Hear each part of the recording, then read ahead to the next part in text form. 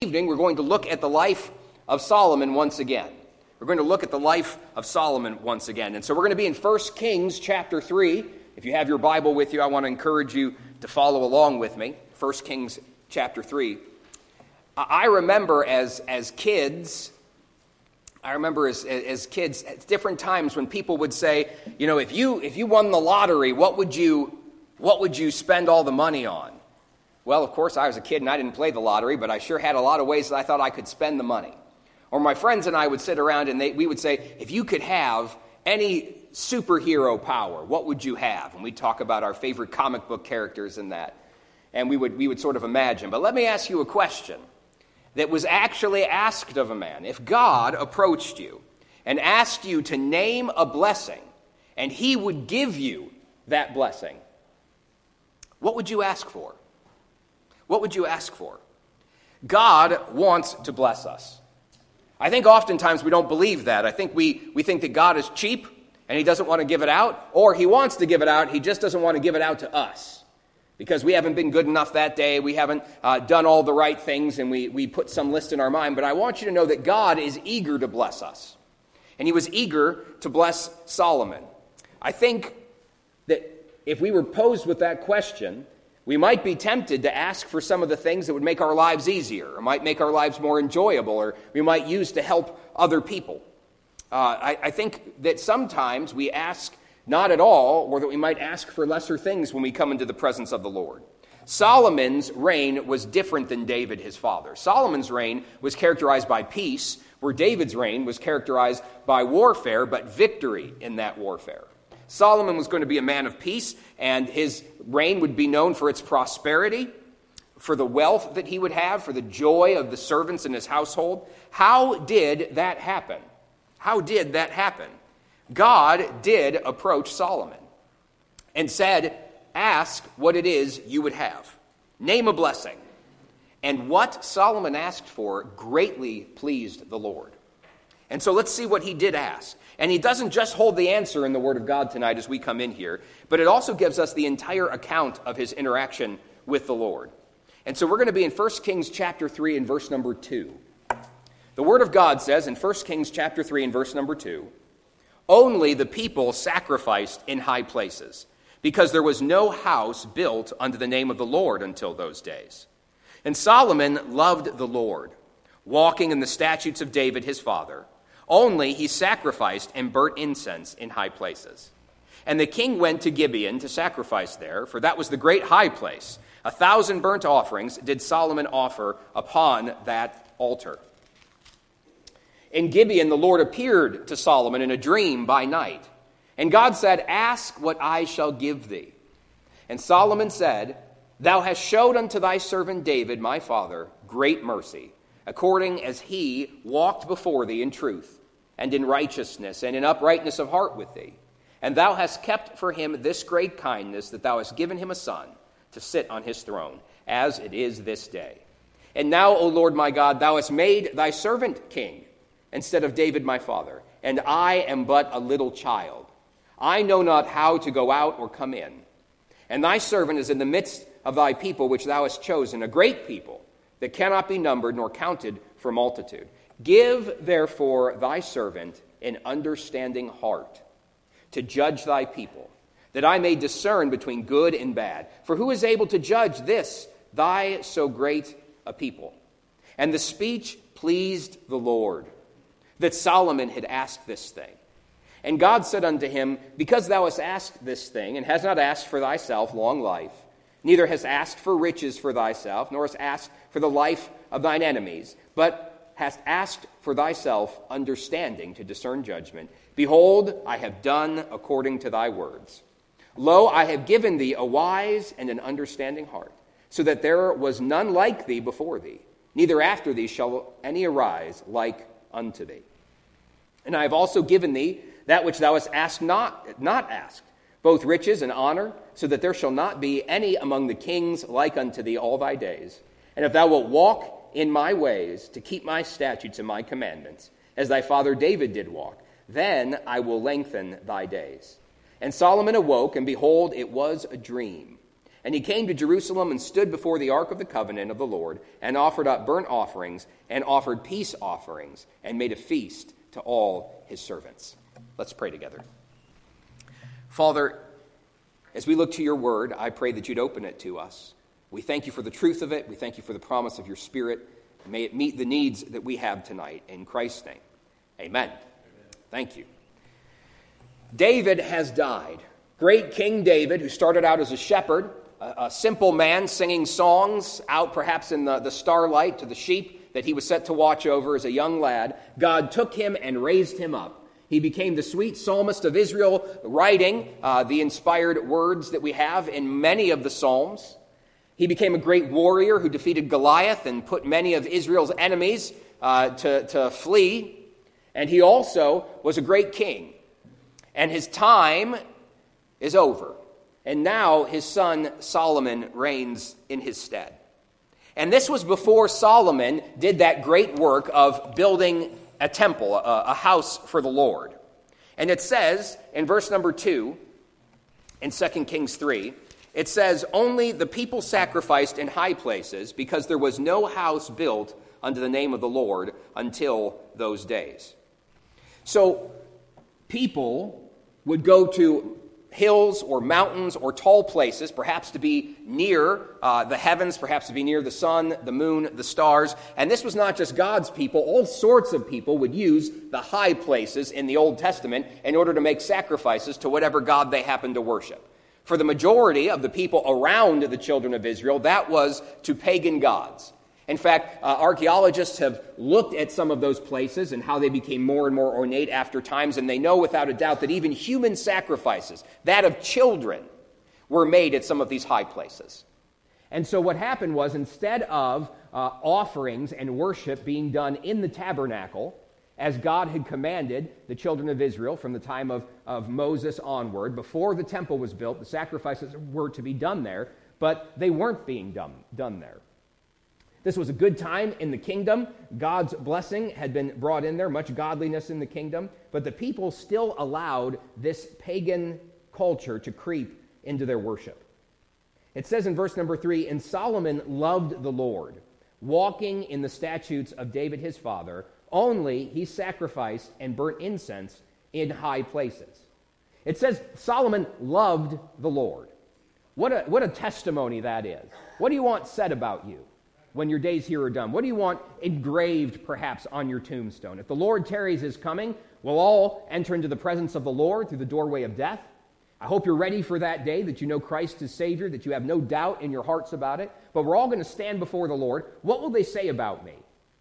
I don't oftentimes dwell on my passing, but I have been encouraged by other people, other preachers even, to think about that day and what you want that day to be like, and back up until this day and figure out everything you need to do so that when you pass, it's the way that you want to.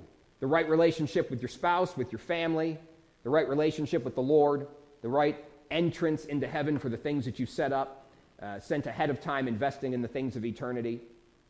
What a great testimony it would be to love the Lord. And I do believe that Solomon in his heart was sincere about his worship. He wanted to worship the Lord, the true and living God, the God of Abraham, Isaac, and Jacob, not these other pagan gods that were around him. But it brought up this same thing again, that even Solomon offered sacrifice in the high places. Now, this is a little bit weird right now, if you look at the scriptures, we won't go into a huge study of it, but it seems that the tabernacle was set up near a place called Gibeon during this time, but that the Ark of the Covenant had been removed from it and was somewhere near Jerusalem at this time. And even though they were in two different places, it says that they were going up to the high places to sacrifice. What do we look at this? This is the culture, the worldly influences of the worldly pagan religions around them seeping into the children of God. And the idea of worldly worship is not unfamiliar to us today. There's lots of carnal things that go on inside of churches that are designed to appeal to man's emotion, that are designed to whip people up into some sort of religious frenzy that exalt the person who is singing or perhaps playing instead of to exalt the Lord that they're supposed to be singing about and playing about. So this is not an unheard of thing in our day. What I love about this passage that we said, it says that Solomon loved the Lord, walking in the statutes of David his father. I love it when people have a father that they can look to and say, he's the one who followed the Lord. That was David's testimony, that Solomon walked in the ways of David, which meant that he did the right thing. What a heritage to have if your father is walking in the way of righteousness. That's a blessing. Not everybody has that. And if you have been given that, if you have a godly father, a godly mother, if you have a goodly heritage, as the Bible says, if you have that, rejoice in it.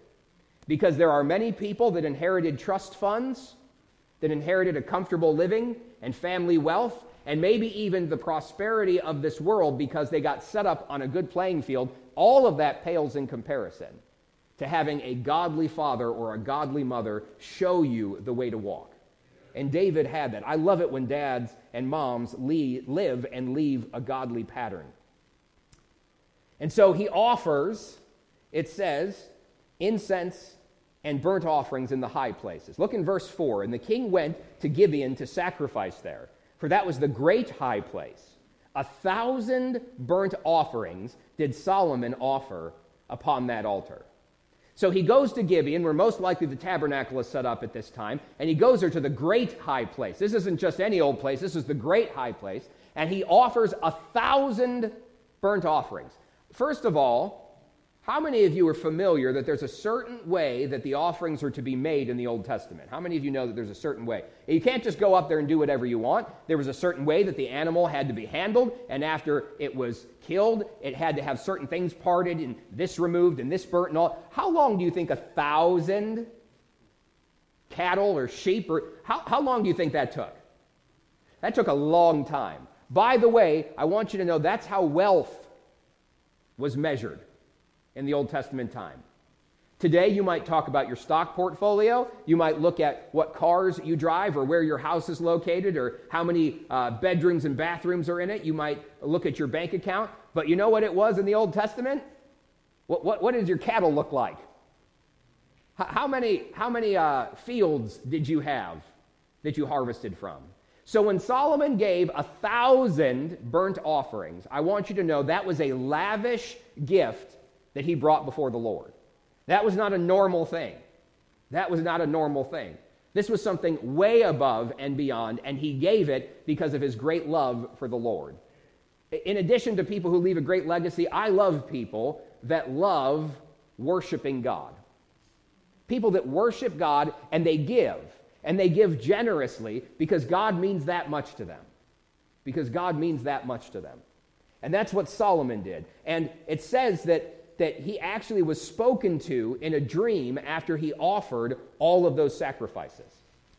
It says in verse 5, in Gibeon the Lord appeared to Solomon in a dream by night. And God said, ask what I shall give thee. Now, in case you're wondering, there are other times when God has appeared in dreams, especially in the Old Testament. Jacob saw the Lord and Abraham saw the Lord and in dreams. And we know in the New Testament, Joseph had a dream where he was spoken to by the messenger of the Lord. There are times when these things happen. So this isn't the most unusual thing in the world. And God was actually speaking to him. And this was more than just a normal dream. It was the Lord.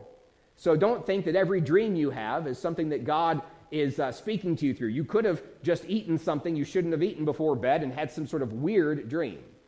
At the same time, I'm not saying that God will never communicate with you through this way, but here's what I can say, that if you think the Spirit of God has spoken to you through some sort of dream or vision or impression, it will never contradict the Word of God. The Spirit of God's leading will never contradict the Word of God. Lots of people have gotten in lots of trouble because they say, I had a vision, I had a dream, God spoke to me and he told me this thing, except the thing that they heard was against the Word of God. God, there's no disagreement among the Trinity. And so the Spirit of God is not going to say anything different than what God the Father wanted in his Word and has put in his Word. So measure everything by the Bible. So God offers Solomon a blessing, and it's his choice. Whatever you want, ask what it is, and I'll give you. In verse 6, Solomon said, Thou hast showed unto thy servant David, my father, great mercy, according as he walked before thee in truth and in righteousness and in uprightness of heart with thee. And thou hast kept for him this great kindness, that thou hast given him a son to sit on his throne as it is this day. You know, he took time to worship the Lord. Even though God came to him in a vision, and even though even God said, what is it that you want? He took time to rehearse God's goodness. He took time to realize the mercy that he had been shown. Remember, David was not a perfect man. David was not a perfect man. Solomon, as we see and will see in the future, was not a perfect man. And yet they still enjoyed God's mercy. God didn't come down upon them and visit every iniquity upon them. He showed great grace and mercy, and Solomon lifted that up when he spoke with the Lord. Verse number 7. And now, O Lord, my God, thou hast made thy servant king instead of David my father. And I am but a little child, and I know not how to go out or come in. He said, I want you to I want to recognize first here that I honestly don't know what I'm doing. You ever had God bring you to a place where you realize you had no idea what you were doing? Oftentimes we pretend like we know what we're doing, but God is not fooled. God is not fooled. And Solomon looked at his father and everything that his father had accomplished, all of the wars that he fought and won, all of the times when he was persecuted by people who should have been supporting him, and he stayed faithful to God. Even when he sinned against God, he humbled himself and returned to the Lord, confessing his sin. We have that saved for us in Psalm 51. He looks at everything that he did, and he's like, now I'm supposed to be king. He says, now I'm the king in the place of David my father. And he says, I am but a little child. Now, this doesn't mean that Solomon was 5 years old. What this means is that he did not feel up to the task at all. He was supposed to reign and rule, but he didn't feel up to the task. And remember, this wasn't in front of people where he was putting on some sort of humble show in order for everyone to think, wow, look how pious he is. This is just between him and the Lord and his dreams. And he says, I know not how to go out or come in. Say, what's he talking about? He said, the comings and goings, the normal rhythms of life, the things that you have to do day in and day out in order to make it through the day, the necessities of life. He said, I don't know how to do that. He says, I do not know how to do what you've asked me to do. You've put me in this place. God was the one who decided that Solomon would be king after David, and now he's faced with all of this, and he's trying. He's trying. As we see, he's not getting everything right because of the problem with the high places. We understand that. And he says, I don't know what to do. Verse number 8.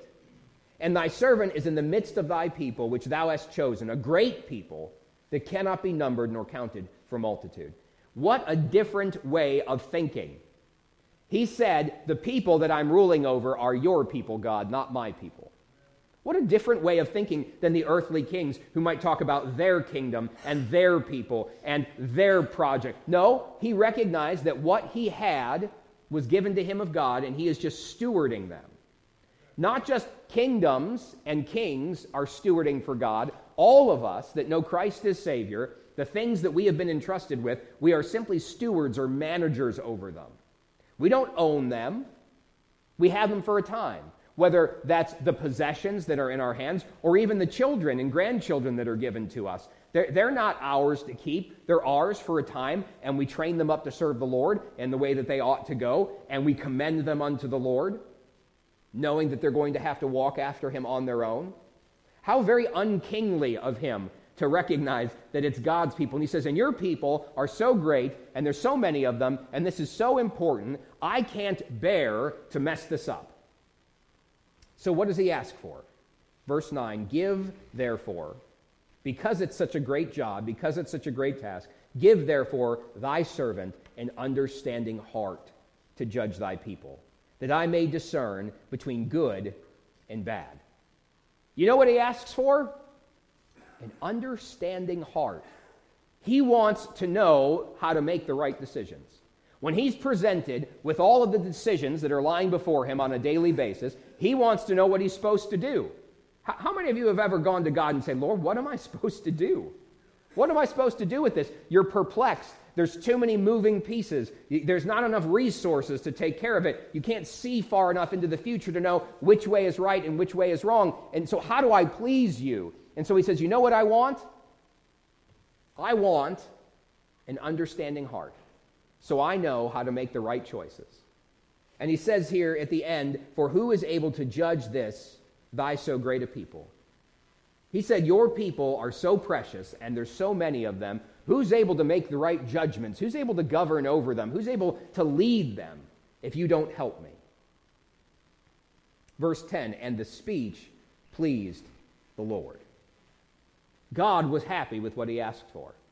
God was very happy. What would you have asked for? Now, many of us already know this story, and so we're going to say, I would have asked for wisdom. But that's because we know the answer to the test. That's because we know the answer to the test. I want you to honestly think, if God asked you for anything, would it have been something this selfless? I fear that I may not have asked for something this selfless. Maybe even it would have been for the good of the kingdom and not just the good of myself, but he didn't ask for anything for himself. He wanted to be able to serve the Lord better. You see, this prayer, this request pleased God. This is what it means to pray in the will of the Lord. This is what it means to pray in the will of the Lord, to ask for the things that please God. When you pray, I want to encourage you, pray the promises of God. Look at what God promises in Scripture and base your prayers off of those things. Why? Because you already know that God wants them. It's very hard to pray in the name of the Lord Jesus Christ and to ask for things if you don't know that that's actually what Jesus would want. If you don't think he would put his seal of approval, his stamp on it, can we really say that we're praying in the name of Jesus? Just by adding his name to our personal wish list is not the same thing as praying in the will of God. And so here, Solomon, getting off topic there, Solomon asked for what would please the Lord. You can never go wrong when you ask yourself the question, what will please God here? You can never go wrong with that. What will please God in this situation? Pastor Steve will oftentimes say it like this: how can I honor the Lord in this? How can I honor the Lord in this? That is a great place to be. You're going to run into something this week. I don't know what it is. I'm not cursing you with it either. It was already coming. You're going to run into something this week, and you're going to say, ugh, I wish this didn't happen.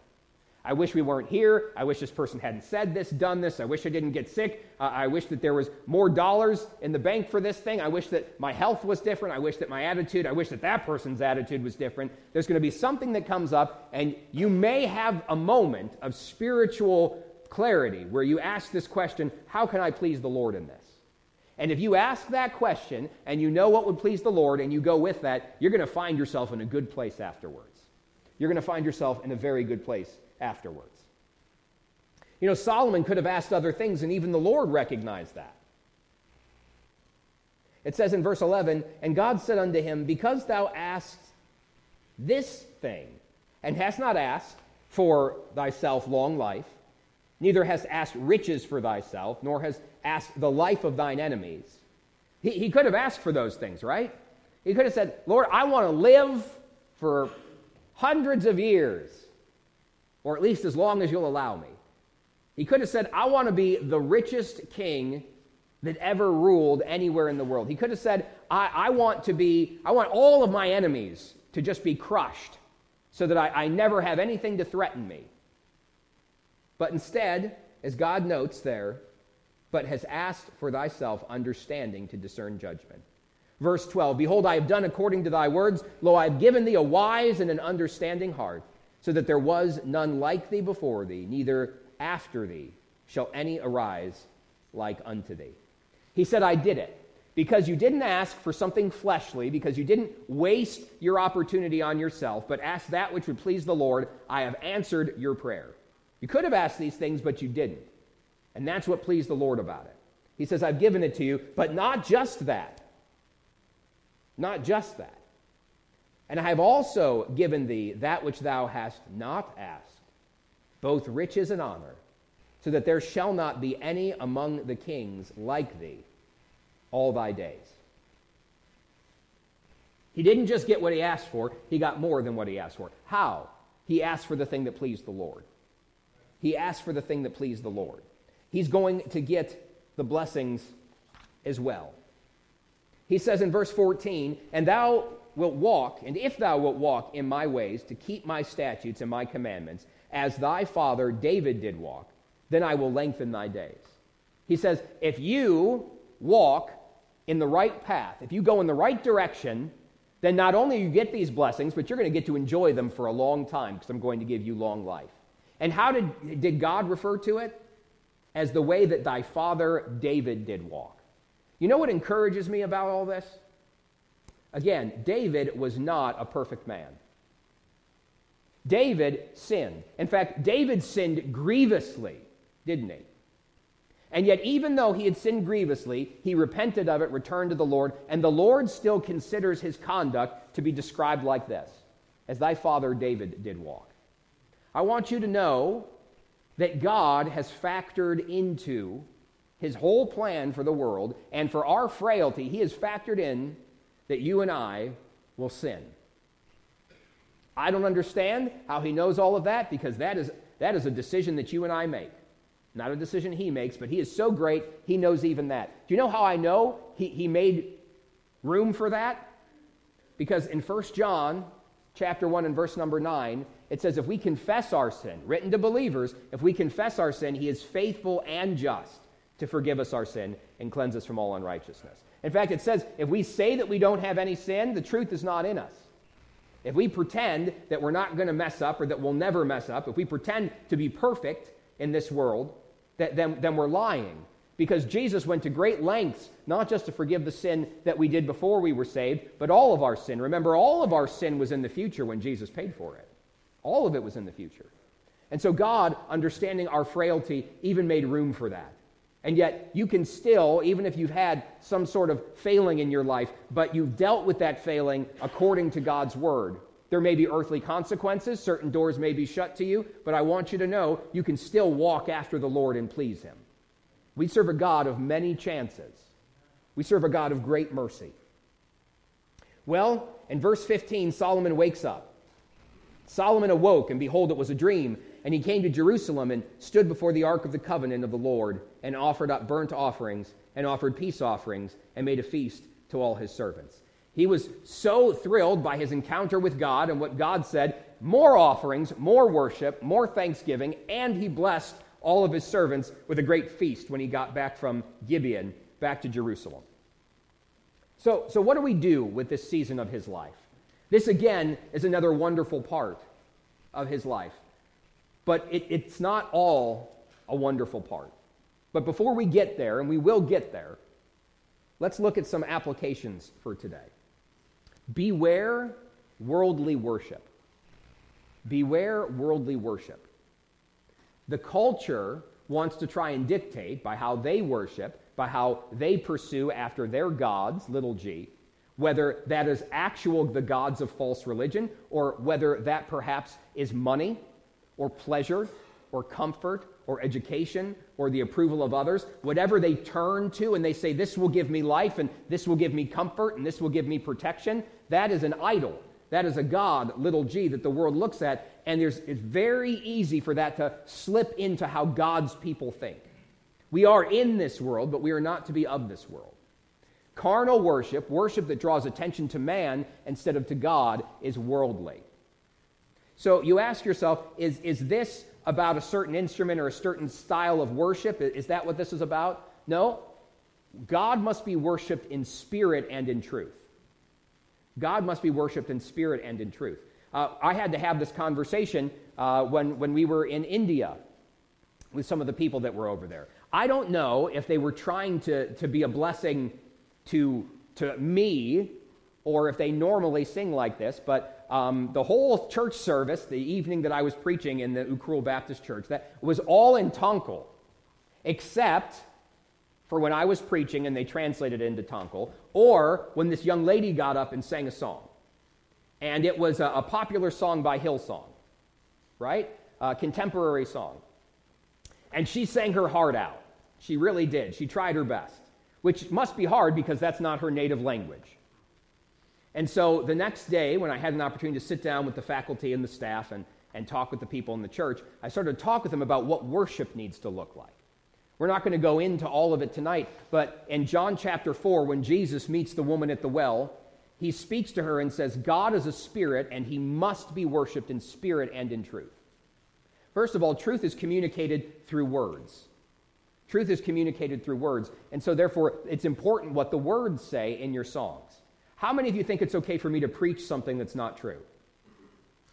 No hands? It's not okay. Right. How many of you think it's okay to sing something that's not true? Well, it's not. So it needs to, of course, be true. But people also need to understand what it is that you're saying so that they can be blessed by the truth of it and God can be worshiped by the truth of it. And when she sang in English, you know how many people understood what she was doing in that church? No one understood what was going on, but maybe a few of the college students that attend there and also understand English, right? So it needs to be in a language that they can be blessed by the truth, that they can be taught. Remember, one of the best things about singing good music is that you learn doctrine by the music being sung. Some of you have experienced what I've experienced when you're in a bad place and you can't think of a Bible verse, but you can think of a hymn. You can think of a song, and the song inside of it has the Bible truth that you need for that moment. So it's got to be deep in truth. And if you had a question in your mind, do I want a lot of truth in my singing or just a little bit of truth in my singing? Well, that's a pretty easy choice, isn't it? You want a lot. You want a lot, not a little. So when you're looking at the songs that you're singing, one of the reasons why I love the hymns of the faith, as opposed to something that may be palatable but shallow, is that it's filled with doctrinal truth. And it's something that gets ingrained in your heart and mind as you sing it over and over again. I want you to know the reason that we have hymns and gospel choruses in our church is the way that we sing unto the Lord and encourage one another is not because we don't know any better. It's not because we've always done it that way.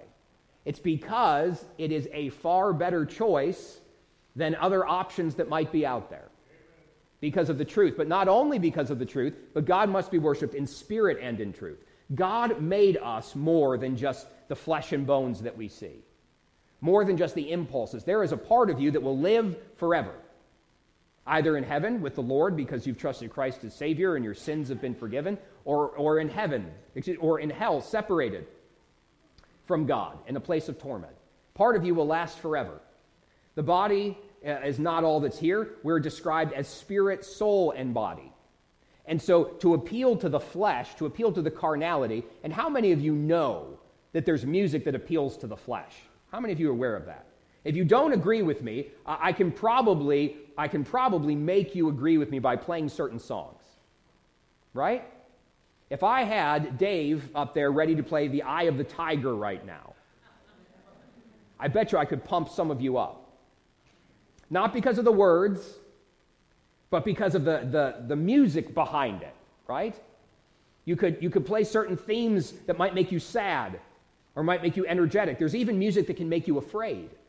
Music can slip right past the mind and go straight to the emotions. But we're to worship God in spirit and in truth.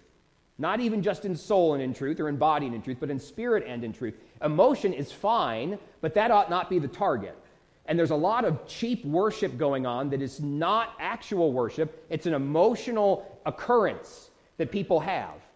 I told a story about my friend Tom. He's one of the few people that I knew from high school that got saved and is still serving the Lord. A lot of my friends from high school are not believers, but he is. And he used to go to a local church here that was a non-denominational church with a very smoke and laser-filled worship style.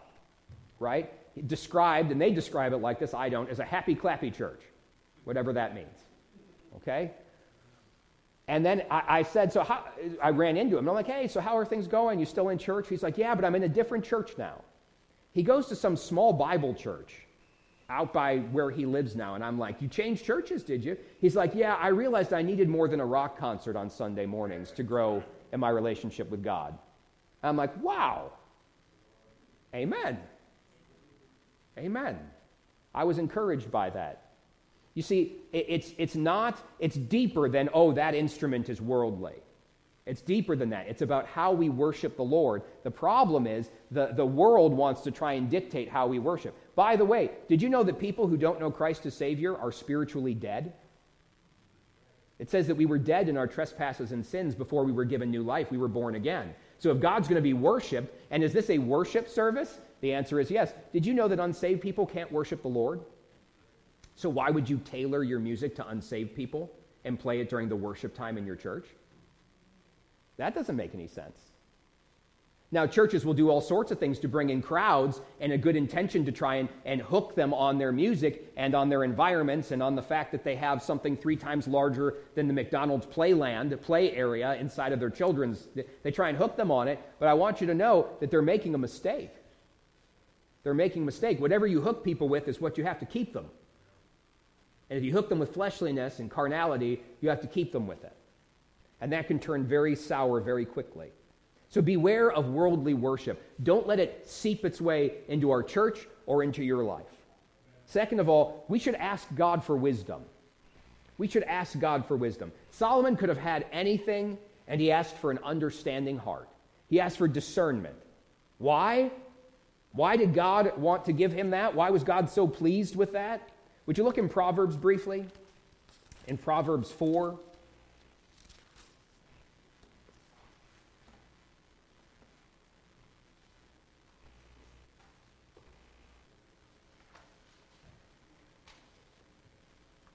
In Proverbs 4, look at what the Word of God says. Get wisdom.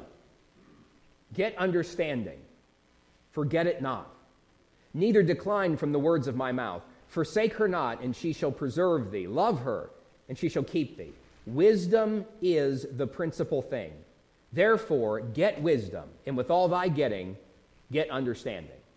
Do you know why? Because this is the thing to ask for. This is it. God says this is the principal thing. No doubt Solomon was connected in the writing of Proverbs, and he experienced it for himself. Of course, we know that the author is the Holy Spirit of God, and he says, if you got to know, if you want to ask for something, ask for this. You say, what would be the best thing for me to have in this circumstance? Without a doubt, get wisdom. Get wisdom. Ask for wisdom, and God will give it to you. This is somewhat surprising. Look in James, would you? You know how I always thought I had to get wisdom? By studying a lot. I thought that if I studied a lot, I would get wisdom. And then I met some people that were very well studied, but they weren't very wise. How many of you know a smart person that's not actually a wise person? Don't point, okay? Please don't point. But look in James 1, verse number 5. If any of you lack wisdom, let him ask of God, that giveth to all men liberally and upbraideth not, and it shall be given him. You know why? Because God loves to give people wisdom. He loves to take the simple, which is God's word for people without wisdom, and to make them wise. He loves that. And one of the best ways for you to get there is the way that Solomon got there, through humility. Through admitting, I have no idea what to do. Lord, you're going to have to do something. Oftentimes we muddle through and we do it in our own strength, and we never ask God for wisdom. And then we get to the other end of it and we think, boy, I should have gone to God with this first. I kind of made a mess. Maybe more than kinda. I did make a mess. God says that is the principal thing. And if Solomon's life teaches us anything, godly wisdom is perhaps the best thing that you and I could ask him for. And the good news is if we ask, he gives it to us. He gives it to us. Finally, let's seek to please the Lord. Let's seek to please the Lord. Solomon worshiped God, he humbled himself, and he asked for something that God loved, because he loved the things that God loved. God loved his people, they were precious to him. Solomon loved his people, they were precious to him. He wanted to lead his people right, God wanted his people led right. God wanted good decisions made, so Solomon said, give me what I need to make good decisions. Solomon worshiped God, and he asked for the things that God loved, and you know what? He got all the other stuff too. It's almost like he sought first what God loved, God's kingdom, and all the other things were added unto him. Boy, that sounds familiar. Matthew 6, verse 31 through 33, right? Therefore take no thought, saying, what shall we eat, or what shall we drink, or wherewithal shall we be clothed? For after all these things do the Gentiles seek, for your heavenly Father knoweth that ye have need of these things. But seek ye first the kingdom of God and his righteousness, and all these things shall be added unto you. Boy, isn't that interesting? It's almost like those things might be connected. Look in Proverbs 16, would you? And then we'll close for the evening. In Proverbs 16, you know what happens when you seek to please the Lord? Not only does he give you the thing that you asked for, but it says in Proverbs 16 and verse 7, when a man's ways please the Lord, he maketh even his enemies to be at peace with him. You say, I want my enemy to be at peace with me. Lord, that's what I'm asking for. Well, perhaps we should start a step back and say, God, grant me wisdom. Help me to love the things that you love. Help me to do the things that would please you, the things that would honor you. And then all of those things come along with it.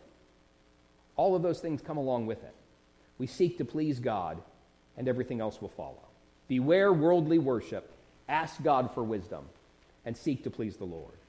And God said unto him, because thou hast asked this thing, and hast not asked for thyself long life, neither hast asked riches for thyself, nor hast asked the life of thine enemies, but hast asked for thyself understanding to discern judgment, behold, I have done according to thy words. Lo, I have given thee a wise and understanding heart, so that there was none like thee before thee, neither after thee shall any arise like unto thee. Would you bow your heads and close your eyes with me for a moment? We have in our church a time of invitation where we invite you to act on what it is that the Lord has spoken to you about. And I don't know what God is speaking to you about, but let me ask you this question. Do you feel like a little child? Do you feel like you don't know what the next step is? Do you feel like you don't know how to handle a situation? Maybe you've been brought to a place where you feel like you're at wit's end, and you say, I don't know what to do. I have great news for you. God knows exactly what to do. Not only does he know what to do, but he wants you to know what to do. You say, Lord, I need wisdom for this. Amen. That's the right prayer. That's the right prayer. I need wisdom. Even better news, he promises to give it if we ask. And not just a little bit, not just sparingly, but liberally, generously. With heads bowed and eyes closed and no one looking around tonight, I just want to pray for you. How many of you need wisdom, God's wisdom about something? Would you just slip your hand up and write back down? I just want to pray for you. I need God's wisdom. Amen. Hands all over. Me too. I need God's wisdom. Absolutely. Thank you. Has a worldly way of thinking, perhaps even a worldly way of worship, crept into your mind and your heart? Have the things of this world taken a greater hold on you than they ought to have? Have they started to affect your relationship with God?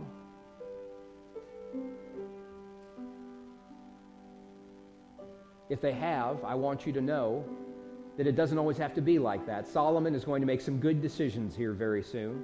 He's going to build the Lord, his rightful dwelling place, and after he does that, he's going to get right with this area in his life. You can get right with that area in your life. That worldliness, that carnality that's crept in, you don't have to keep it there. God will help you to have victory over it.